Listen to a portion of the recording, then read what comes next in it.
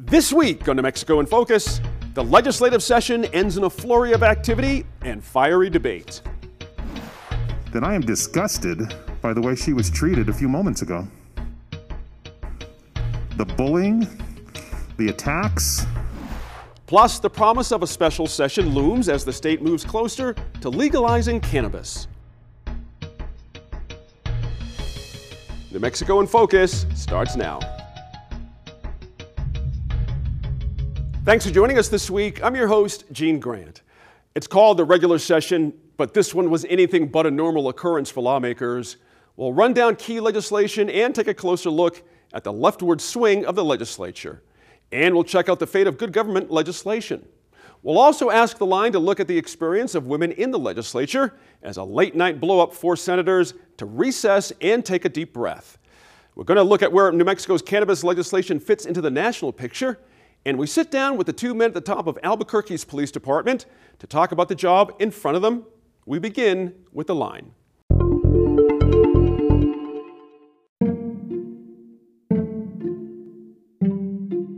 Welcome once again to New Mexico in Focus, the podcast edition. I am your host, Kevin McDonald, executive producer here at New Mexico PBS. Today is Friday, March 26th, 2021. Jam-packed with legislative news this week, as you heard in the tease there. And we're going to start right off with some very talented journalists here in New Mexico who have spent a lot of time over the last 60 days covering the ins and outs and comings and goings in the Roundhouse, which was, of course, virtual this year. So a lot of new challenges in terms of keeping the public up to date on what has been going on in the legislative session.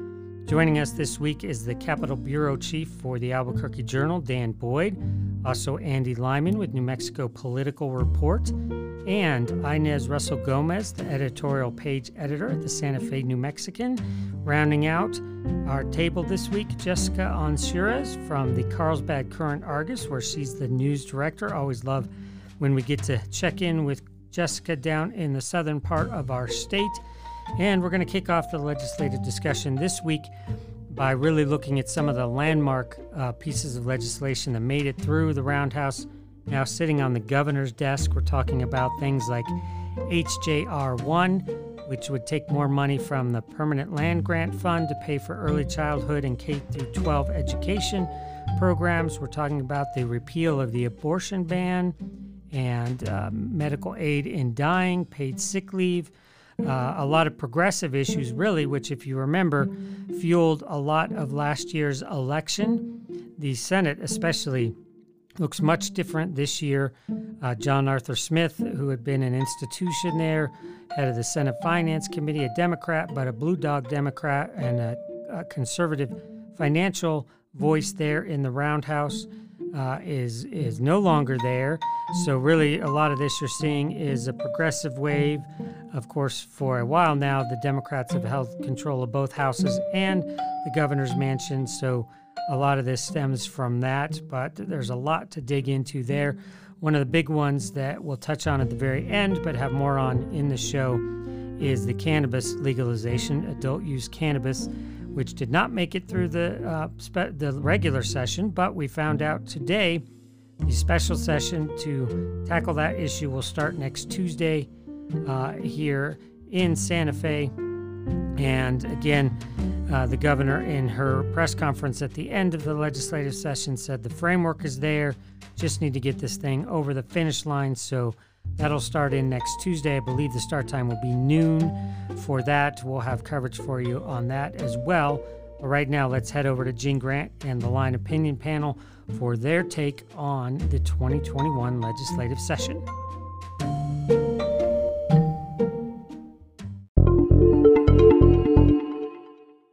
The progressive era has arrived at the New Mexico legislature. Many of us wondered what the impact of a leftward swing in the Senate would be this session. And it's fair to say we've gotten a good look at it. Here to opine on that session, and that just ended last weekend, is our all-journalist line panel. Joining us from the southeastern part of the state, news director for the Carlsbad Current-Argus, Alamogordo News, and Ruidoso News, Jessica Ansures joins us once more. From the New Mexico Political Report and our own Growing Forward Cannabis podcast, Andy Lyman is back. Editorial page editor for the Santa Fe New Mexican, Inez Russell Gomez, is here. And Capitol Bureau Chief for the Albuquerque Journal, Dan Boyd, takes another turn at our virtual roundtable. All right, we'll get to these topics with everyone, but Dan, I'm just going to list some legislation that passed.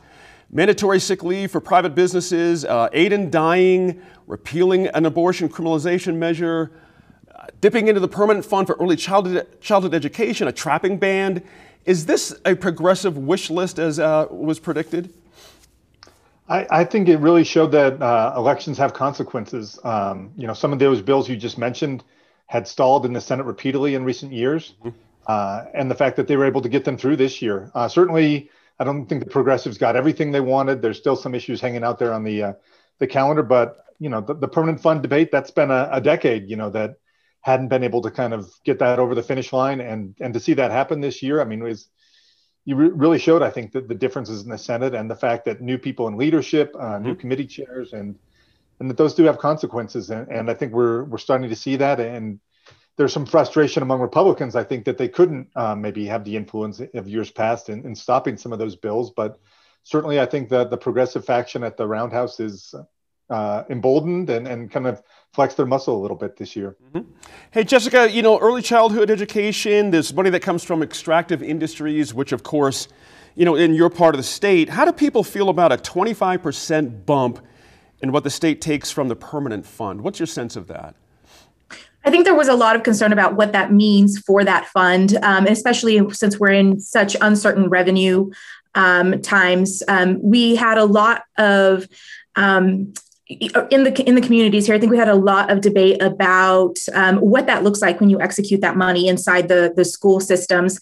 That was where the concern lied, not so much as pulling that money, because everybody can get behind supporting education, I think, but really, what does execution of those funds look like within our public schools?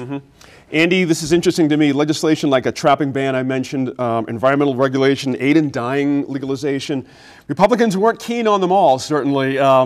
We often heard elections have consequences in the Trump era, and of course, Dan just mentioned that as well. Is this the same deal just on the other end of the political spectrum? Is that what's going on here? It could be. One thing, as Dan was talking about it occurred to me that this is sort of the last session before the governor's up for re-election. Right, there's a big election in 2022. Right. Next year is a 30-day session. They don't get to take as big a bite as they usually would. So I think it was sort of pedal to the metal this session to try to get all those things done. I'm so curious, Inez, how you feel like where the governor is on this. We've talked about this legislative tilt, of course, we just did, but the governor's going to sign or veto all these things. What have we learned about her politics? With the measures that she's favored, this session? Well, I think that she was pretty clear what her priorities were. And she had been for aid in dying. She had promised that she would repeal the criminalization of abortion. And I think one of her frustrations as a Democratic governor with Democratic majorities is that she was unable to deliver. And I think one of the themes in politics from Congress all the way down to the state house and to local governments is that if you run for something and you make promises, you want to be able to deliver. And we've had a situation in many areas of government where minorities, in terms of, political parties, can stop what majorities want, whether it's a political majority or the majority of the people. So I think for her to go back on the campaign trail, she's going to say, look, I kept my promises. Right. Now, whether that works for her, we'll see, because especially with aid in dying and the abortion laws, there are a lot of Democratic Catholic voters who don't like it. And we have seen in Santa Fe and probably in northern New Mexico and other parts of the states, priests actually preaching from the pulpit against it. So whether that affects voters and changes who votes for whomever, we'll see. Interesting point there. Andy, I'm sorry, my fault. Dan, I want to come back to the same issue of that abortion ban. It passed early. It really didn't seem like it was a lot of angst about it. It just sort of sailed right through. What was as you watched it happen, was it a clue to anything to come, as they say? For us, it was really specifically in the Senate kind of a test case of whether, especially since that bill had failed 2 years ago, some 8 moderate Democrats had voted against it. And a lot of them were ousted in last year's primary election. So it was kind of a test case. And once it passed the Senate, I think that really showed us, that things had changed, that it was kind of a new era. Not that any progressive bill would get through, but with only 2 Democrats voting against it this year, and the governor, she had been clear, like Inez said, that get me this bill, and as soon as we have the votes in the Senate, it's gonna happen. And clearly that was the case this year. And like you said, I mean, they got that one through, I think, about halfway through the session, which is pretty early for right. It's amazing to think about that, isn't it? Halfway through, the big first one gets signed. Andy, let's talk about the budget part of this. Job one for lawmakers, of course, depends on the availability of, it's sort of hung up on the availability of pandemic relief funds. Is this a novel approach for legislators to include this kind of, contingency? Is it safe, or is it just a one-time thing? I would have to guess that it's a one-time thing. I mean, it's hard to say if everything is novel in the past, 12 to 13 months at this point. So, I think I would think that they would probably sort of shift away from that in the coming years, I would guess. Yeah. Inez, payday loans did not make it through. And again, another issue that's been out there for years. What happened there? Somehow along the way, instead of keeping it at 36%, which was still a good profit for the lenders, they added in the House, which was interesting, a 99% cap, and the Senate wouldn't concur, so it died. So you could argue they should have kept the compromise and moved on. But I think this is one of those bills where they said we've compromised enough, because remember, it used to be 150 something and they got it, they got it down from, and now it's still going to be 150 something. And we're just going to have to come back. I think this is one of those bills where people who get contributions from payday lenders say we're helping poor people and feel good about themselves, even though it's one of those cycle of poverty things that we need to get out of. I mean, if the military says 36% is good enough for their soldiers and their sailors, et cetera, I think probably we can live with that. Jessica, can I ask you to pick up on that as well? For your part of the state, what's your, they're everywhere. I'm not, saying they're just in your part of the state, but that sense of not having this passed, is it the impact in your part of the world? Well, just to pick up on what Inez is saying, we're talking about a cycle of poverty where it's a bill that when you look at it on its face, it's one of those helping bills. The thought is that we are able to engage with that below the poverty line communities. And there's a lot of those rural communities in this region. I know that there was a lot of disappointment that it didn't. There was a lot of debate among our small businesses about what their employees could access at the moment and how that would impact them overall. But I think that just like Inez said, there was a lot of frustration that maybe there could have been more compromise to get this thing to move forward a bit more. Yeah. Jess, I got another one for you, and I'd like some others to kick in on this one too. Did we get meaningful police reform? Or did lawmakers, let the Black Lives Matter moment pass here? Was something missed? I do think something was missed. I think if there was going to be a moment for any type of police reform, now would have been it in the wake of everything that we've seen with the Black Lives Matters movement. I know that the consensus from this region is that we want to do everything we can to ensure that our local, state, and regional law enforcement are protected, that they're able to do their job and do their job well and serve the public good. But I think there was also a lot of voices in communities across New Mexico with concerns about how they do their jobs and making sure that they're protected as well as police officers execute their duties. So we didn't get very far. In my opinion, of course, we didn't get very far with law enforcement reform. Dan Boyd, what was the hang up for police reform? What were the sticky points? I think one dynamic clearly was the death of a state police officer in the line of duty during the middle of the session down in the Deming area. And I think that, really brought a human element to the debate.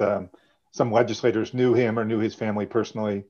I do think they passed the Civil Rights Act, which, if the governor signed that, would allow for lawsuits to be filed in state district court. That was a pretty hotly debated bill.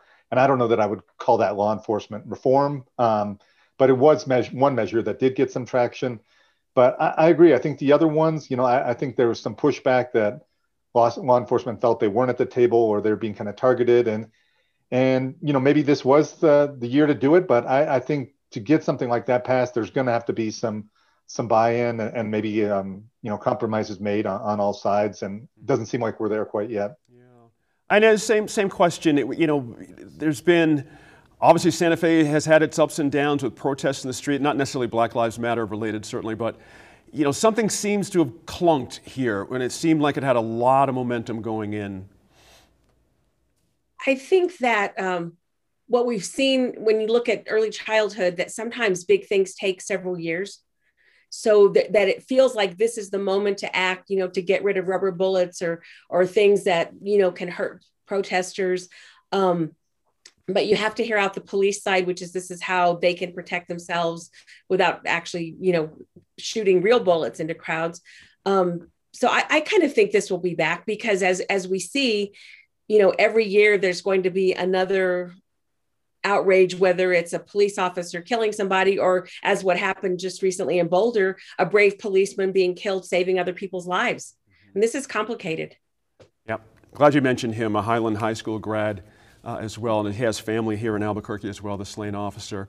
Andy, lawmakers came maybe this close, to legalizing recreational adult use marijuana. In fact, we'll see a special session in potentially the next few days or so. And a little bit, we're going to hear from Politico's cannabis reporter in a second, but recap what happened and where things stand right now, if you would. Yeah, so a lot of the action happened last week, actually the last few days. All eyes were on one Senate committee. Legalization got through that committee, but it was sort of, 2.5 days left. The chair of that committee said this bill's just not ready. I think one of the committee members said it's not ready for prime time. And then so the last about 48 to 24 hours was this big question of when are they going to get it to the floor?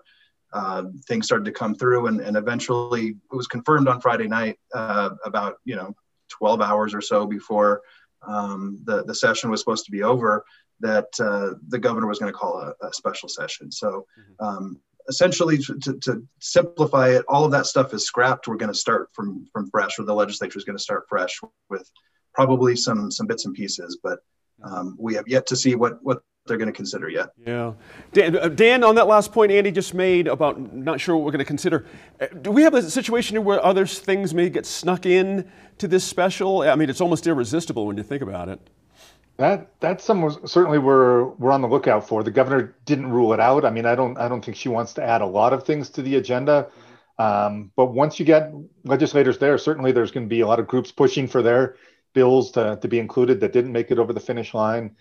And, like Andy mentioned, the cannabis legalization is very complicated. The more you look into issues, the more questions it raises. And for whatever reasons, I don't think they had some of those conversations earlier enough in the session. And I don't think, trying to pass it in a single day special session is going to be a challenge unless they can reach some kind of a deal or an agreement ahead of time.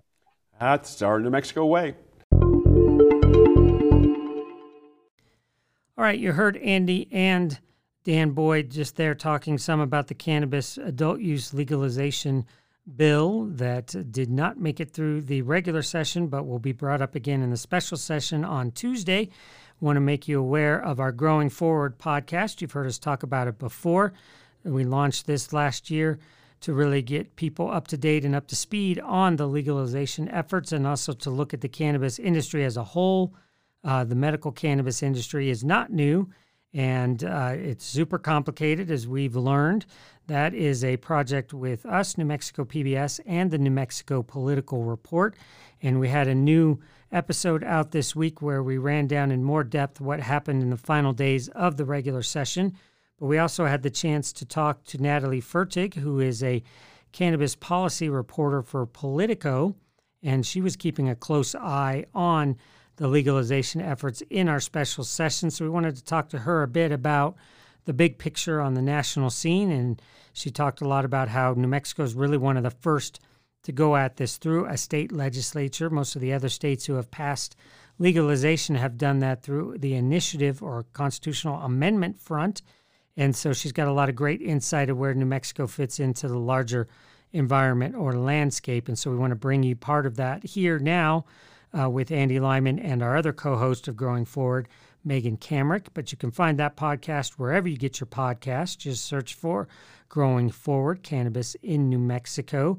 We also talked on the podcast to Moises Gonzalez, who is really expressing a lot of concerns about legalization from rural parts of the state, having to do with land equity issues, water equity issues, and just the rural-urban divide that can happen with legalization. So it's a great episode.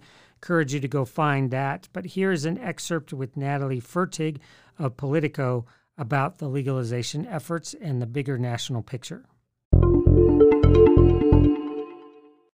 We are joined today by Natalie Fertig, a journalist with Politico, who covers cannabis on a national level. Thanks so much for joining us today, Natalie. Yeah, thanks for having me, you guys. Natalie, part of the criticism here of this year's frontrunner bill and its predecessors in the past years was the length and how many issues it tried to cover. So compared to the states you've covered, how fair is that characterization of New Mexico's attempt this year? Did it try to do too much? I mean, what we have to recognize about New Mexico's attempt is that New Mexico is still in the first round of states that are actually doing this through legislative action. I know that it's the 17th state, will be the 17th state to legalize adult use cannabis if this bill passes, but the majority of those states have done so through ballot measures. And so legislatures have been going back in after regulations were passed and either trying to change things from the ballot measures that maybe didn't work. Colorado, for example, famously allowed medical patients to grow 100 plants at home for the first couple of years, that the legislature then had to go in and drastically reduce that home grow limit, which was essentially a small farm. But other states that have done this through ballot measures, some of those ballot measures were very detailed and some of them were not.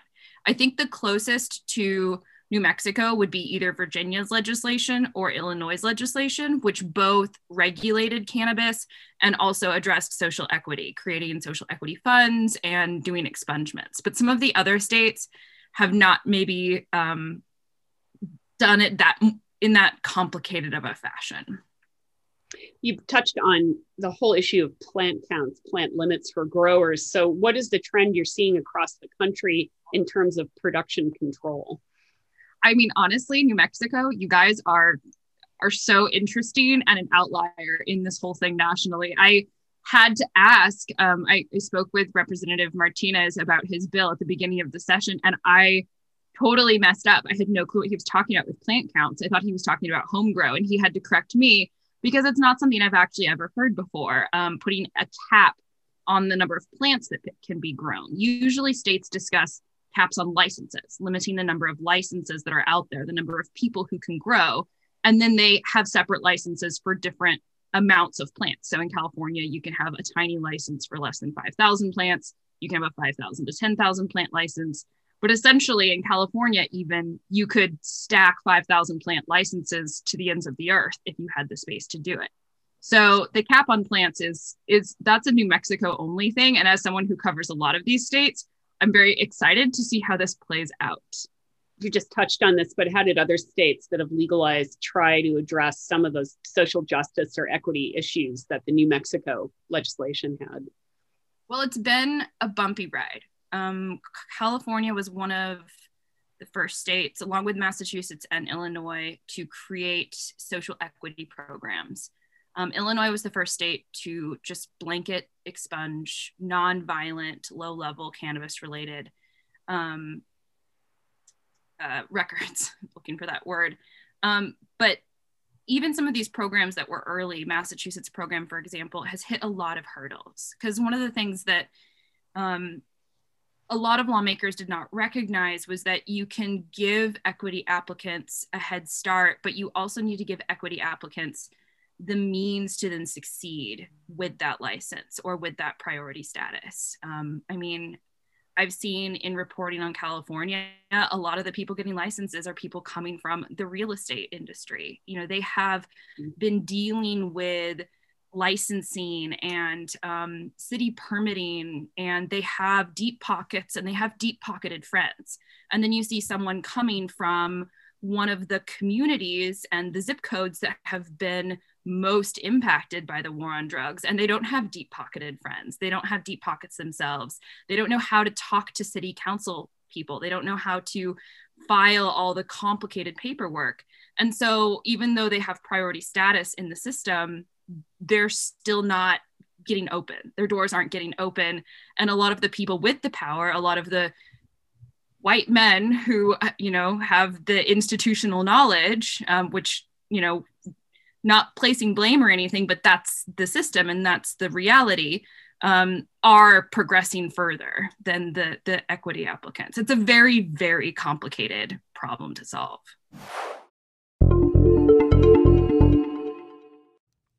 All right, let's jump right back to the line table and more legislative talk. In the waning days of the legislature, a lot of you probably followed the drama that unfolded around the paid sick leave measure, where there was a dust-up between a couple of lawmakers that led to accusations and criticisms of the treatment of female lawmakers in general in our state legislature. And in the post-legislative session press conference, Mimi Stewart, who was part of that exchange that actually shut down the Senate for over a half an hour, I believe on the final Thursday night of the session, where she said that they would be looking at sensitivity training, at least for the Senate. This also bleeds into the House, where House Speaker Brian Egolf stopped down action on that night to address the issue as well and call for a more civil engagement on the floor of the House.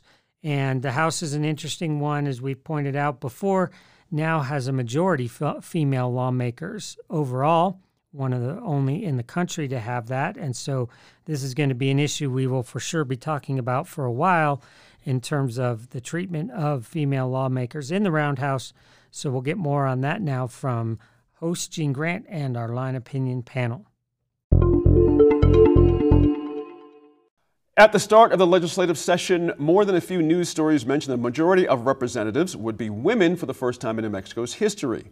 And Senator Mimi Stewart beat out challengers to assume the mantle of President Pro Tem, a powerful position that influences committee appointments. But it was Senator Stewart, who is no shrinking violet certainly, who called a Thursday night exchange with fellow Democrat Daniel Ivey Soto an abusive line of inquiry as she presented her mandatory sick leave bill. We have the debate linked online at NewMexicoInFocus.org. I encourage you to see this if you have not seen it, that exchange. A number of male senators called it disgraceful or embarrassing for Mr. Ivey Soto, and Liz Stefanik called it bullying. In fact, the Senate recessed for half an hour to cool off. It was clear from the get-go that this was going to be contentious, but did Senator Ivey Soto cross the line? Inez, I'll start with you. Well, I actually was watching it as it happened because I couldn't sleep and I was curious what was going on in judiciary. And I remember watching it thinking, oh my gosh, he's not stopping. Mm-hmm. And it wasn't that he was abusive in the sense that he was calling her names or being rude that way. It's just that he kept asking the same question over and over, and he had the answer and he didn't move on. Right. And it was, I said in a tweet at the time, there's questioning to elicit information and there's questioning to badger. Mm-hmm. This is badgering. Will someone stop it? And what I wondered is, where was Howie Morales, who was running the Senate session?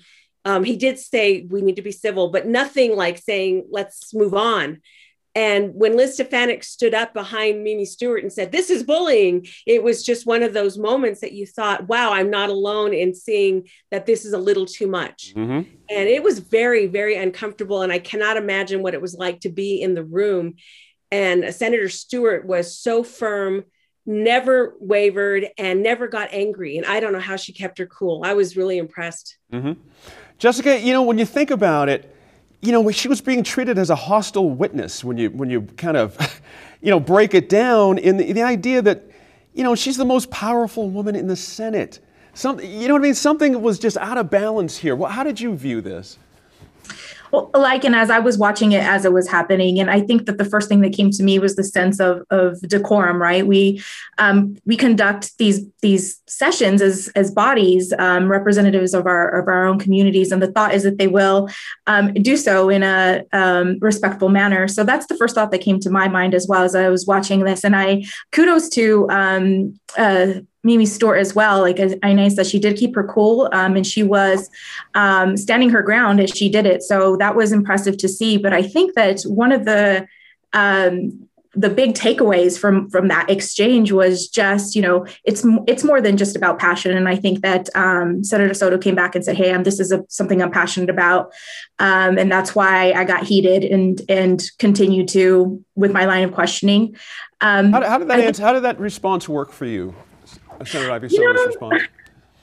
So the follow-up to all of this is really this idea of how women are disproportionately treated in bodies like this. And as a woman, I think any woman, professional woman in any private or public sector wants to know that they are going to receive the same level of respect and treatment as their male colleagues. And we want to see that from our public bodies as well. I looked at it as bullying, definitely, not necessarily on the status of her sex, but most definitely on the status of the power that she holds within that body. Andy, Jessica mentioned just a second ago about standing her ground, and that was not without irony, because I seem to recall, and we all did as we were watching, Mr. Ivy Soto demanding that Ms. Stewart stand, during this whole thing was like, whoa, hang on now. Something seems to have taken a turn here. And, again, this idea of badgering. Now, we understand that standing while you're giving testimony in the Senate floor is the way it's done. But demanding someone stand, I can't recall that ever happening in my time. It's not forever, but I can't recall. Can you recall any time you've ever seen something like that? No, not in that same way. I did see a few times this session where you see somebody speaking and you could tell somebody off camera said, "Hey," reminded them to stand up. I think it seemed there was a more common this time because I think people were so used to Zooming in for committee meetings and that sort of thing. So I think there was a lot of people that just sort of slipped their mind that, oh, I'm on the Senate floor. I have to stand up when I speak. But no, to answer your question more directly, I don't remember a specific time where the person sort of asking the questions says, "Hey, you got to stand up to do this." Yeah. Dan Boyd, have you ever witnessed anything like that in your time? It was, I was actually in the Senate chamber when it all happened, and I can certainly tell you could feel the tension in the room, even at 1 o'clock in the morning or whenever it was. It was late. It was late. Yep. My take is I think there'd been these tensions building during the session. Some male senators have kind of a very hard-hitting way of questioning even other legislators and kind of almost prosecutorial sometimes. And I think that had been building some tension and it spilled over. It boiled over that night. I don't think it's something that's going to just blow away. I think we're going to be seeing more about this. And I think it is this has maybe been the culture of the Senate. And now with more women and a more diverse chamber, I think there's going to be kind of a bit of a reckoning. And I'm not sure exactly how that's all going to play out. But I think certainly with more women now in the legislature, that some of these old ways of doing things are being challenged. Mm-hmm. Dan, staying with you for a second, is there any downside for Misty Ivy Soto politically? I mean, Mimi Stewart is very powerful. She, like I mentioned, and she doles out committee seat assignments. Any risk here for Mr. Ivy Soto?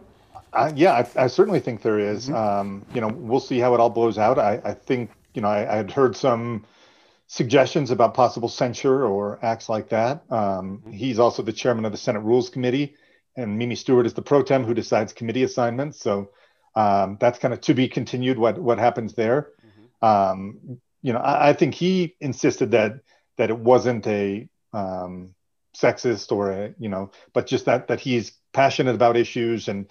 But I think the way he came across and the response we saw from other senators, kind of suggested, and especially other female senators suggested that they kind of shared her response or her view of how that all went down. Jessica, interesting when I think about this as well in my mind's eye, I think about that exchange. One of the things that was really interesting to me is that she didn't want to yield to his questioning. She refused, she wanted to bag out of it. And it seems like we don't have a system up there where if a politician is feeling attacked, where it just bring it to a halt personally. And to go back to Inez's point, the presiding officer, so to speak, has to step in there. He said a couple of times, oh man, just cool it down. What could he have done to stop this? Could he really gotten after Mr. Ivy Soto in a much more vigorous way? I think to go back to what Dan said, which is we are talking about bodies that are really based in tradition, right? Yes, it is his job to maintain order in those in that chambers, particularly. But hindsight is 2020. As Dan said, again, there was a lot of tension in the room. Everybody was feeling it. Perhaps he wasn't thinking at the moment that this is something I need to intercede in. Rather, he was thinking this is the way that our democracy works, debate. And as a member of the public body, it's her job to receive these questions and answer them as best she can. I wouldn't be surprised if we do come now with that hindsight, that we do come back with some thoughts on how to reform some of these items. What do these procedures look like? What do you do if you are as a legislator feeling bullied or attacked, or even if these debates just don't go anywhere, right? We were talking about how he's asking the same question over and over, refusing to acknowledge the answer, and that doesn't further the discussion at all. So I definitely think there was more he could have done in the moment, but I think that's the nature of hot heads, and that's the nature of debate in the moment. There you go. Inez, real quick, just a reminder, it was 2 regular sessions ago. We had really the original Me Too moment up in the legislature, but it involved lobbyists. And yes. I'm wondering if that is in the background of all this, that this has been on slow boil to medium boil, now high boil for a lot of women, starting with that lobbying situation 2 years ago, and it just sort of exploded here. Do you agree with that's mixed in here as well? I do think so. And I think that the influx of younger women who maybe haven't put up with sexist behavior for 20 or 30 years of their career, we've kind of reached a bulk where people can say, hey, we're not going to do this way anymore. And they're going to be kind of the backup for the women who have, been alone in the Senate and only had one bathroom and not had the support they needed. Yep. So I really think that when you get enough different kinds of people in a House or Senate, then the procedures are going to change, whether you want them to or not. It's moving. Yeah, there you go.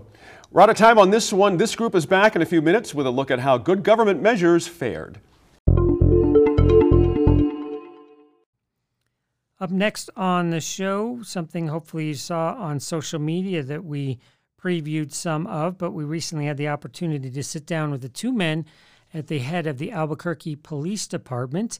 Of course, there was a public national search for a new police chief, and Mayor Tim Keller recently announced that the interim police chief, Harold Medina, would be getting that position full-time now moving forward. But in addition, they were adding another position, that of the Superintendent of Police Reform.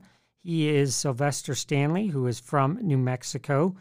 And of course, all of that stems from the ongoing Department of Justice consent decree that we entered into as a city more than 6 years ago after a series of high-profile police shootings.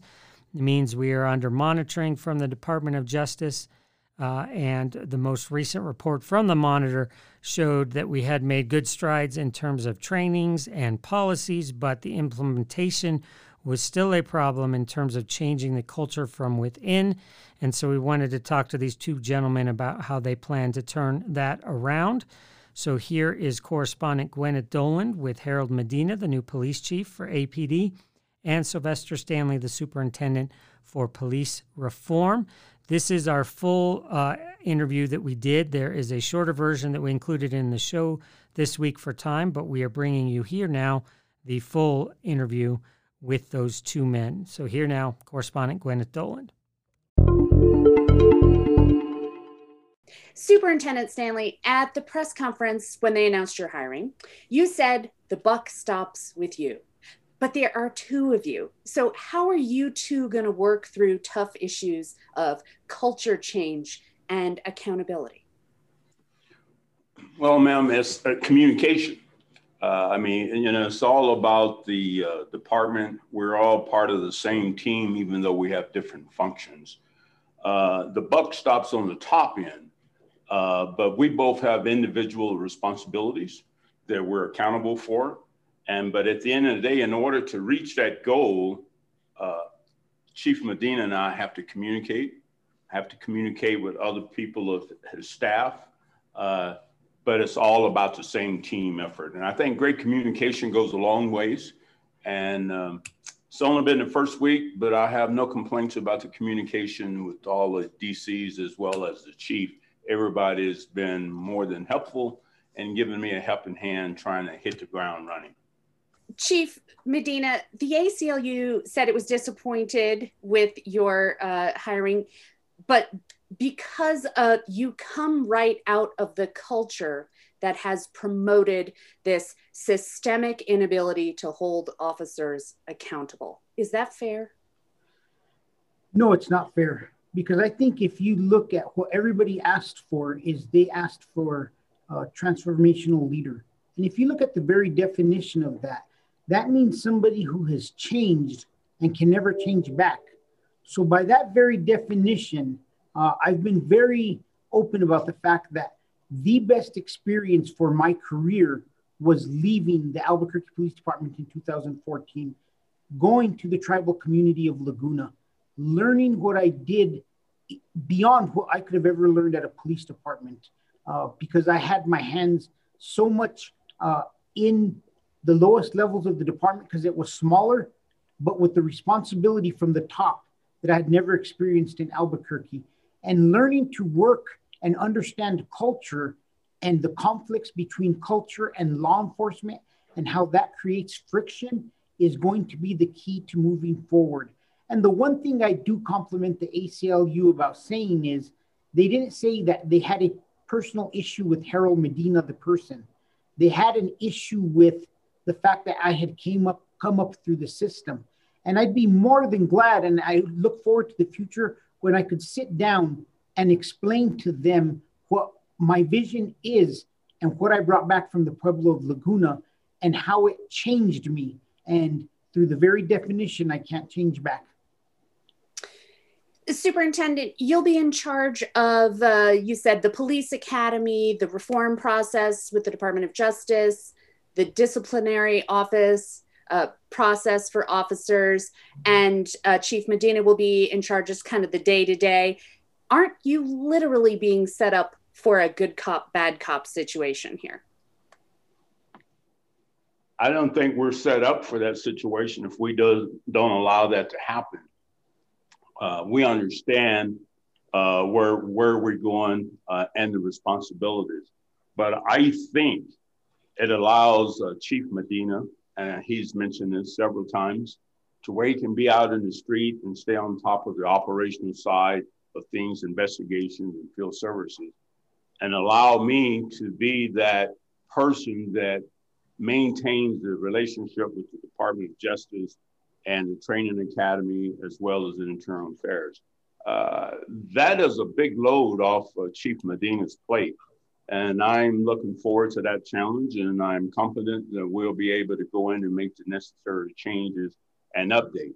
But people also need to understand, though, this is not going to happen overnight. We didn't get here overnight, and it's definitely not going to happen overnight. But we're going to give it an honest effort. Well, it's been more than 6 years now of the Department of Justice consent decree. And the most recent review from the monitor, James Ginger, was pretty bad. It was scathing. It led to an additional layer of outside oversight of the department. What is it going to take to make the changes in that consent decree once and for all? To make sure we're following the suggestions and the policies, the updates that need to be updated. As I indicated, this has been the first week, and I'm getting diving deeply involved in this thing. And so I think if you ask me that same question in about 30 days, I can give you more of a definitive answer.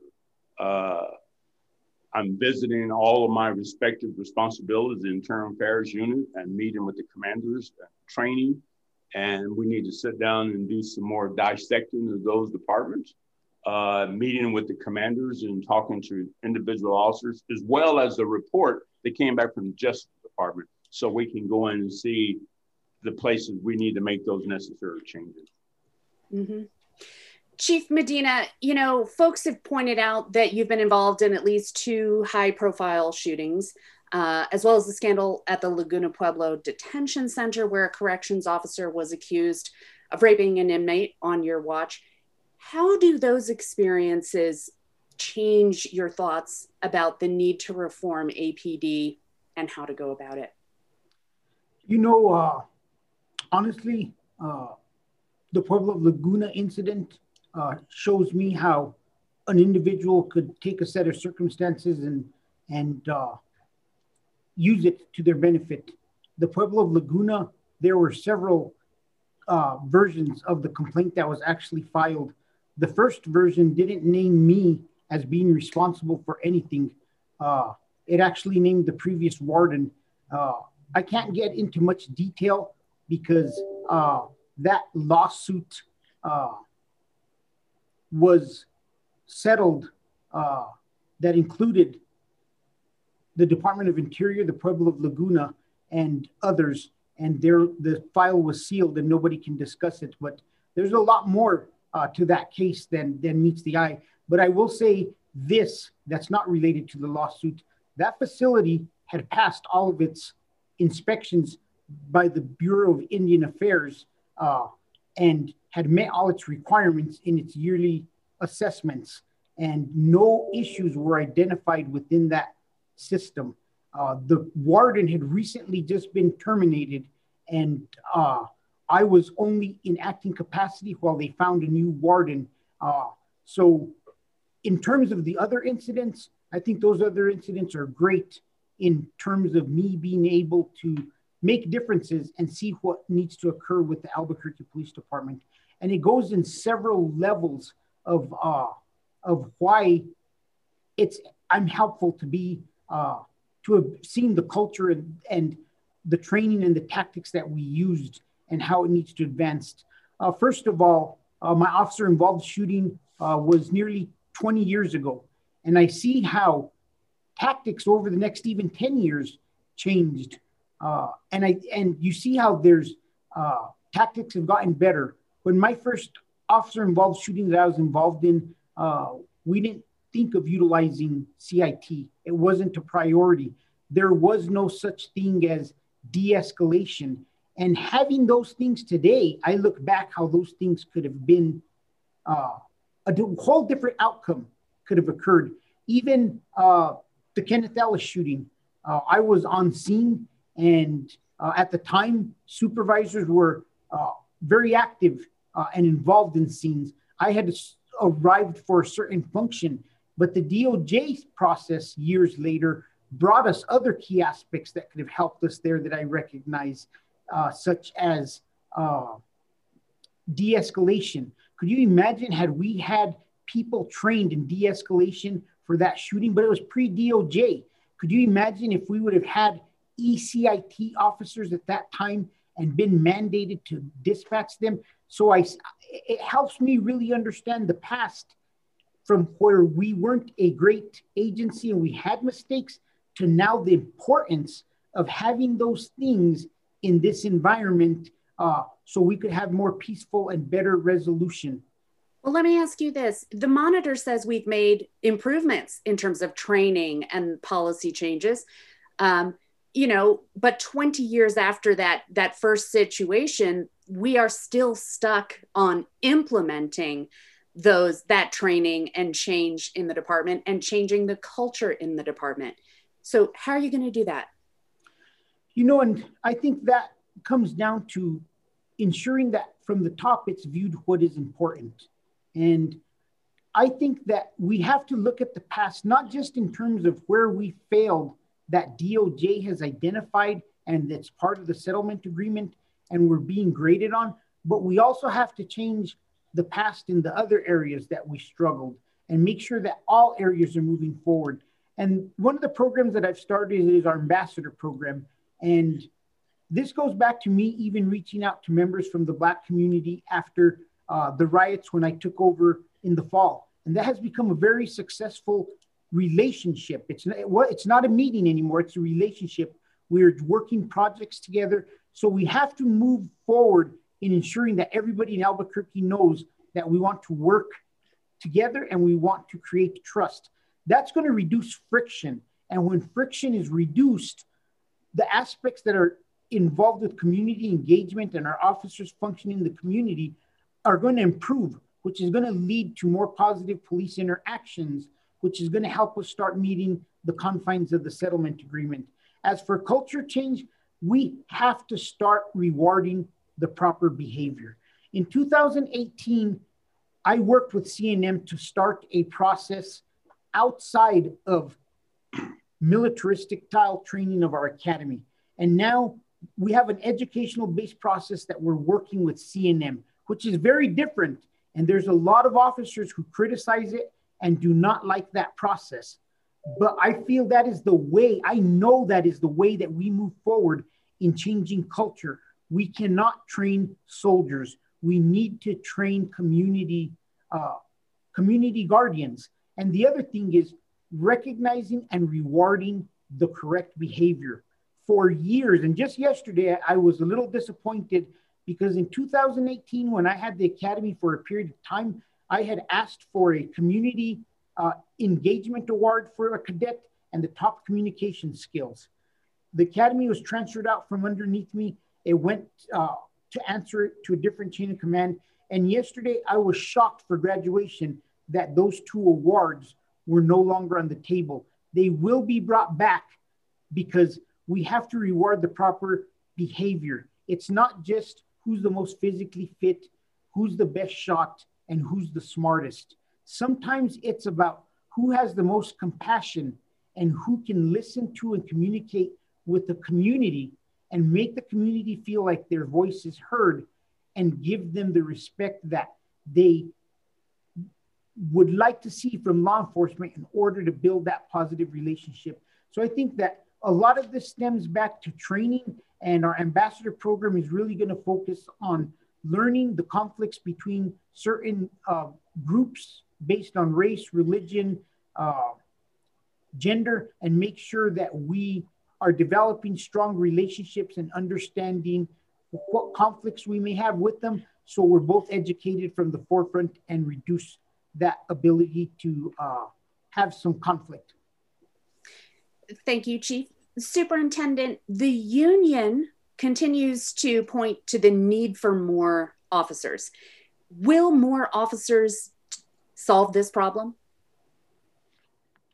Well, more officers with the proper training, when they come on, yes, it will help solve this problem. It will bring in a new culture. It would be new officers coming in. And we definitely need more officers. We have a lot of calls for service we're responding to. We're trying to get there, provide the service to the community in a timely fashion, so there's not a delay. So there's a couple positive aspects on it. But if you bring in, let's just take the number of 100 new officers, they go through our training in our academy. So that's how we start with this new culture. You know, sometimes it's hard to teach an old dog a new trick. So we really have to work on that with the senior officers. So we start just like when children, you know, you start at the lower age, teaching them the right things to do. We teach kids in grade school about drugs and stuff. So that's where we have to start. I'm not saying you don't teach the senior officers who are here. We have to teach those guys. We have to have update training.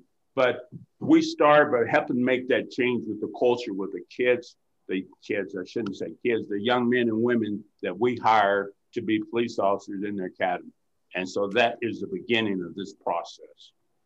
I imagine morale is probably not at a high point. What is your message to rank and file officers now? And I want to ask you both, but start with you, Superintendent.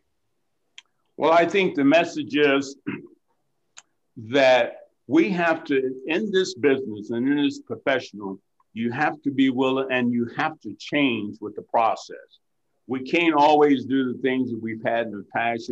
40 years ago when I started this, we were able to do some things that you can't do today. So you have to do that type of training. And if you're going to be a professional police officer, it's all about being professional, the integrity, and being honest. But it starts here, and this is the change. But we have a new administration here. You have to give this new administration an opportunity to show you the direction we're going. You just can't have a negative attitude and want to resist change. There's changes every day. We do changes in our everyday life. My wife does changes when she goes shopping. So we have to be able to adjust for that, for the betterment of the department and the community. But if you will do that, as Chief Medina had mentioned earlier, we have to recognize some of those traits, and we have to recognize the young men and women, give them positive reinforcement when they do well in the academy. That goes a long way. The other men and women say, oh man, look what happened over there. Look at there. They were recognized for that. I would like to do something like that. I think I can help in community policing. I think I could help bring a new trend to the department. And that's very, very important. I would like to be like Chief Medina, Superintendent Stanley, to have over 30 years of experience in this business. Chief, what is your message to the rank and file right now? My message to the rank and file is that you have to be resilient. There's ups and downs. I've been here 26 years, and there are times that things have been great, and there are times that things are difficult. We are in the process of change, not just in Albuquerque, across this country, in the way law enforcement is viewed and what the expectations are. And in order for us to evolve, we have to be first open to the evolution that's going to be needed. And some of the key concepts there are accountability, transparency, and ensuring that we create a culture where we're working with the community. This is a systems problem also. In order for us to gain the morale of our officers, we have to work on some of the issues that are affecting them. And it's not just issues from the Department of Justice Settlement Agreement. Our officers, every day I speak with them, and they're frustrated that they arrest individuals 5, 6, 7 times without any ability to keep them in jail. They're frustrated that they feel that before their report is even written, their feeling is people are out back on the streets. We need to work with everybody in the criminal justice system and ensure that we have a system that keeps the city of Albuquerque safe. And I think that we have to remember there are stressors all across the board for our officers in a variety of ways that are coming down on them right now.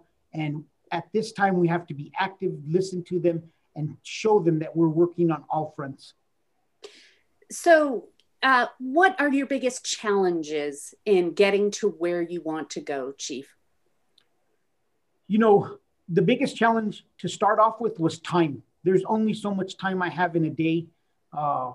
When the mayor presented this concept to me, I accepted and supported it immediately because I saw that it would carve out time for me to be a typical police chief and what typical chiefs do across this nation that are successful, and that is focus on the operations of the department and making the community safe.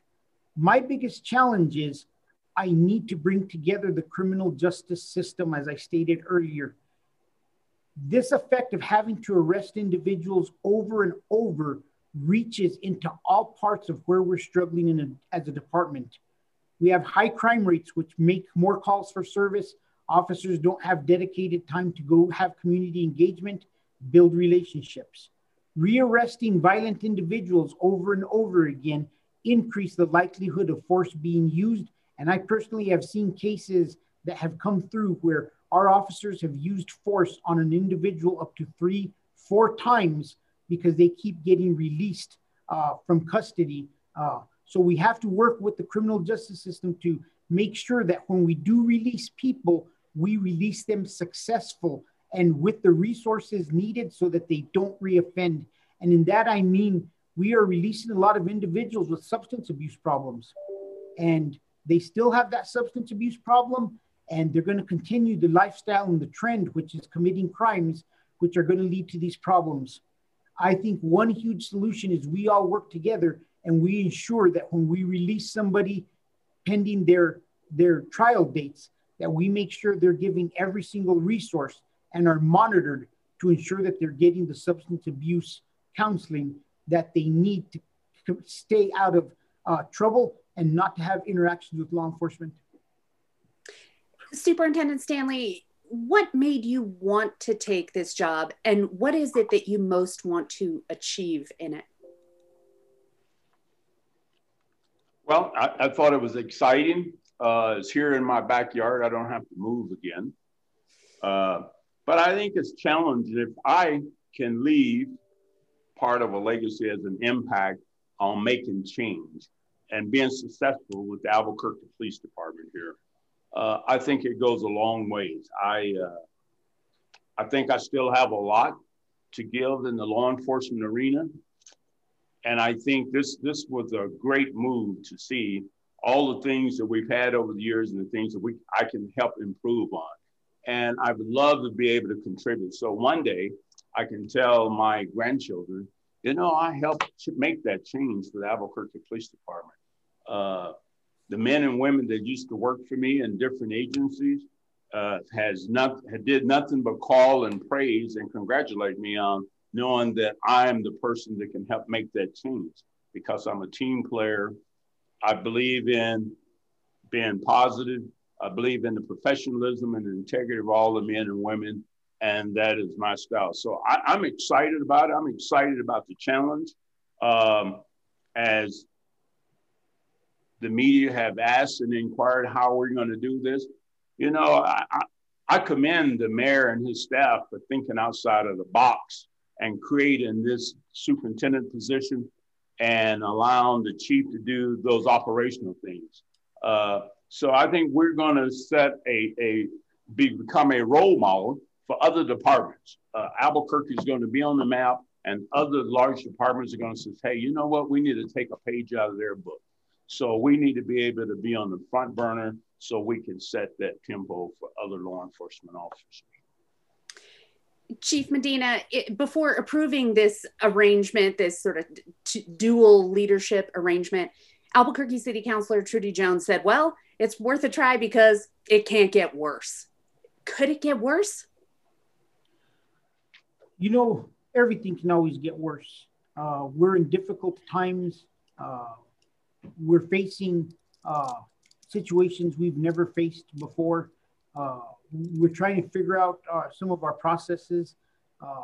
We're probably the only agency right now, and this is where we have to work through, is our use of force reviews. We're probably one of the only, if not only, agency across this country that has the amount of video review on a use of force investigation. I yesterday spoke to a detective, 54 hours of video review on one use of force.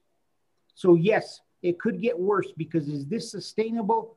Honestly, I don't think it could be sustained if we don't learn how to do these investigations more quickly, narrow the focus of these investigations, and ensure that we're focusing on what the main goal of that settlement agreement is: reducing unconstitutional, unnecessary, out of policy use of force. Thank you both very much for talking with me today about this. Thank you. You have a good day.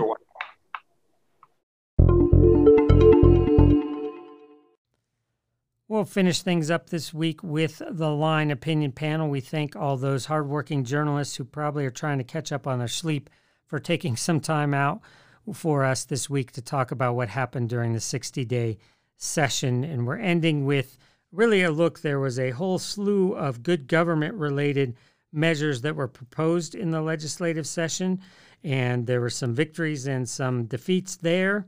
Most notably, we got redistricting reform, making that more transparent and making sure that public input is included in our redistricting efforts, which will be going on later this fall. Also, a big one that folks have been fighting several years to try to get, which is transparency around capital outlay, the money that lawmakers are given each year to do with as they please. In the past, that has not been open to the public, but it will be if the governor signs that legislation, which there's no sign that she will not. And so we'll all be able to see exactly how lawmakers are spending that money. We should mention, here it talked about that some lawmakers have taken a step in recent years to go ahead and publish that information, but it has not been required. So that is a big step forward, but there's a lot still to be addressed in future years when it comes to good government. And of course, one of those overarching questions is our citizen legislature and whether or not we need to change that to more effectively make policy and law in New Mexico. So here now, the Line Opinion Panel one more time, talking good government and the legislature. As part of our Your New Mexico Government project with media partners at KUNM and the Santa Fe Reporter, we're always interested in policy that affects how you interact with the women and men who represent you. There were a handful of so-called good government bills this session that met different fates. Key among those that passed was a bill that would open up the capital outlay process to see which projects lawmakers supported with their public funds. And Jessica Onsuras, how might knowing what senators and representatives are prioritizing help both the media and the public? Well, these are taxpayer dollars that we're talking about. Let's just start there, right? The public has a right to know how they're being spent, where they're being spent, and how our legislators are prioritizing dispersal of those funds. That's probably the primary point in this entire debate. The way that the system is set up before is we wouldn't have access to that knowledge. They could say we're going to send funds to such and such organization, such and such area, but there would be no explicit reveal to the public of where that was going. As journalists, we're always looking for transparency. I think that is a key to keeping our democracy safe and progressive and ongoing. Not being able to get to that information was a huge black hole for us. We were trying every which way to actually be able to access that, from asking for legislative emails, which are covered, not considered in some areas, not public information. Then we were also taking on lawsuits. We had conversations with local legislators to ask if they would themselves reveal what they were giving those funds to. In many cases, some did. And I think that I want to give big kudos to our rural legislators who voluntarily last year gave their list of capital outlay fundings out to the public. So I think if we're coming back to this topic, it's really about the need to know where our tax dollars are going. Andy, look, the third thing that we've been under here for capital outlay since forever seems so cumbersome and so inefficient. And everyone seems to know it, but we didn't know how to take that next step to get there. What was the sense of the debate this time around?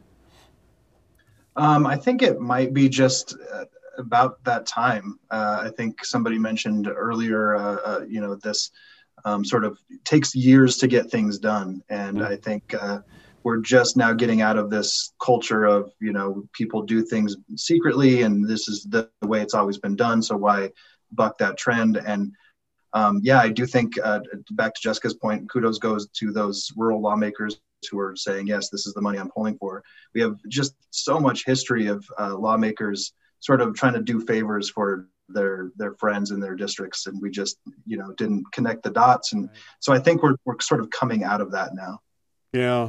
Dan, it's kind of the same question essentially, but, to you, does seeing behind the curtain encourage better capital outlay planning and more accountability? I mean, operative word there, encourage, not guarantee, encourage. How far can we get down the road with what we have on our hands now? Yeah, we'll see. I think this is a positive step, that kind of disclosure, but it's not an overhaul of the capital outlay system. The process is still going to work the same way. There's been a lot of concern about inefficiency and a lot of money sitting there that gets allocated and then isn't spent. So this might put a little more of an onus on legislators now that we can all see which projects they're funding, that, hey, if all these projects you funded didn't move forward, maybe you need to coordinate a little bit better with local governments or things like that. But it was interesting to me to see after debating this issue for a few years, and this year the bill, sailed through. I don't even know if it got maybe 1 or 2 dissenting votes, but I think clearly their legislators felt pressure to at least kind of take this step, and we'll kind of see how that works and if additional changes need to be made. Inez, the legislature also passed a redistricting commission bill. It'll require consultation with tribes and prohibit considering political makeup or of districts, among other things. But it will allow lawmakers to draw their own maps instead of picking from a handful of commission sets forward. Is this really meaningful reform? Yes, I believe it is, because it's the first time that someone outside the legislature draws the maps to begin with. So they're going to have a palette to start with. And I do think that embarrassment and shaming can work. So if, for example, the legislature rejected all the maps and did horrible gerrymandering, they would A, get sued, which no one wants to see, and B, everyone in the state who is in favor of good government, and that's, up and down from newspapers to groups to individuals, would embarrass them. I mean, Speaker Egoff was against this bill until I think he got a lot of pushback, and he found a compromise, which included the legislature being able to have a say. And I think that compromise is important also because that's sort of in the Constitution. So the compromise they ended up with gets citizen involvement, is independent, involves communities throughout the state, is transparent, and it keeps legislative consultation at the end, which you could argue is in the Constitution. So it's not going to be sued if the governor does sign it. I appreciate you bringing that point up too about the constitutionality. It's not often talked about. Jessica, on a similar note, we also didn't see measures to pass professionalizing the citizen legislature or to require more disclosure from lobbyists. Why is ethics and transparency so hard for us? What's going on here? I think it's just, again, to that, what we've been discussing before, is that longstanding tradition and culture of these two bodies. Transparency is hard. It's hard work. You really have to have systems in place. You have to look at it as something that's fair across and easy to execute, because we're talking about, a lot of information here. The question that why is it so hard for us? There's a lot of pushback as well. There are some bodies, people out there who would like to keep some of these things, as you said, behind the curtain. It's just easier for them. But also, I think that one of the things to note in this conversation is how much more we're talking about transparency and access, not only for journalists like us, but for the public themselves who are interested in finding out more about how their local and state government work. Mm-hmm.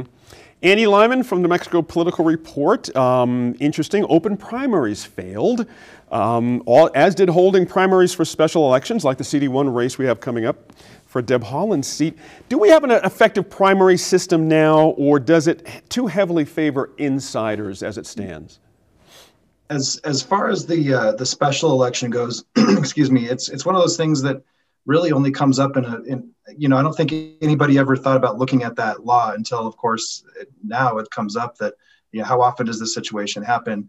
And I think it's kind of split. I think that there's some folks that would rather it stay the way it is because you've got candidates who are just independently wealthy, right? They can come out of the gate and they can sell themselves to the Central Committee as the person with the most money, the easiest, the fastest fundraiser.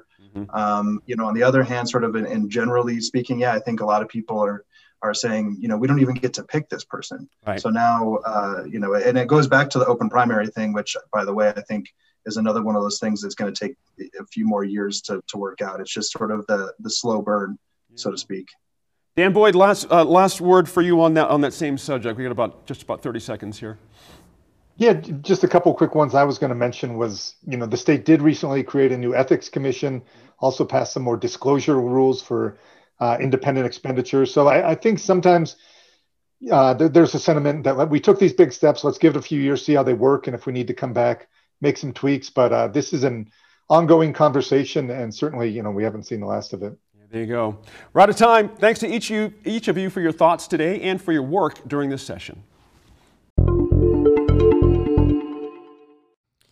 All right, we're going to leave you here in just a minute with some final thoughts on Gene, building on those good government topics we just talked about and how we better make law here in New Mexico. But want to point out a couple things. We talked about cannabis a lot earlier But this week we also had a chance for Jean to gather with some folks on Facebook Live to talk about their reactions to the special session and the fact that the legalization effort didn't make it out of the regular session and what they want to see in the special session. So we encourage you to go on to Facebook Live, search for New Mexico in Focus. You will find that there. Also, keep up with us throughout the week on Facebook, Twitter, YouTube, Instagram. We're all those places. Let us know what you're seeing, what you're hearing, what you'd like to see us tackle on the show. Also want to make you aware we've got some great things coming up for you next week on the show. We sit down with Lori Walden. She's the first African-American president general manager of a major TV station here in New Mexico. She's with KOAT TV, going to be talking about why representation matters in our local media. We will also be talking about the rise in violence against Asian Americans and Pacific Islanders, which we have seen, of course, most recently in the terrible shooting in Atlanta, but there have been cases of this here in New Mexico as well. So we'll be talking about that. And we'll also be bringing you information about some great news coming out of UNMH recently. That's UNM Hospital, where they have become the first certified stroke center in the state. So we'll talk about their innovation and their strides there, what it means for patients, not just here in Albuquerque in the metro area, but across New Mexico. So be tuning in for that next week.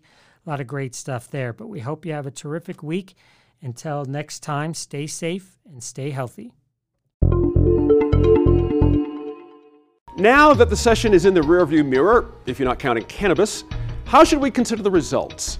As you heard from the panelists, while some things passed, many impactful pieces of legislation were never considered, let alone heard, which is why watching our elected folks celebrate this session with a touchdown dance left many of us grinding our teeth in silent frustration again. Perhaps it's now time to finally have that serious conversation of some sort of time extension for sessions. My number is 4 to 6 months, if full-time is too big a bite to swallow currently. You might recall a bill to have our even year sessions go to 45 days. That's not a fix to me, but it is an effort. Which brings me back to adult use recreational cannabis and the need for a special session.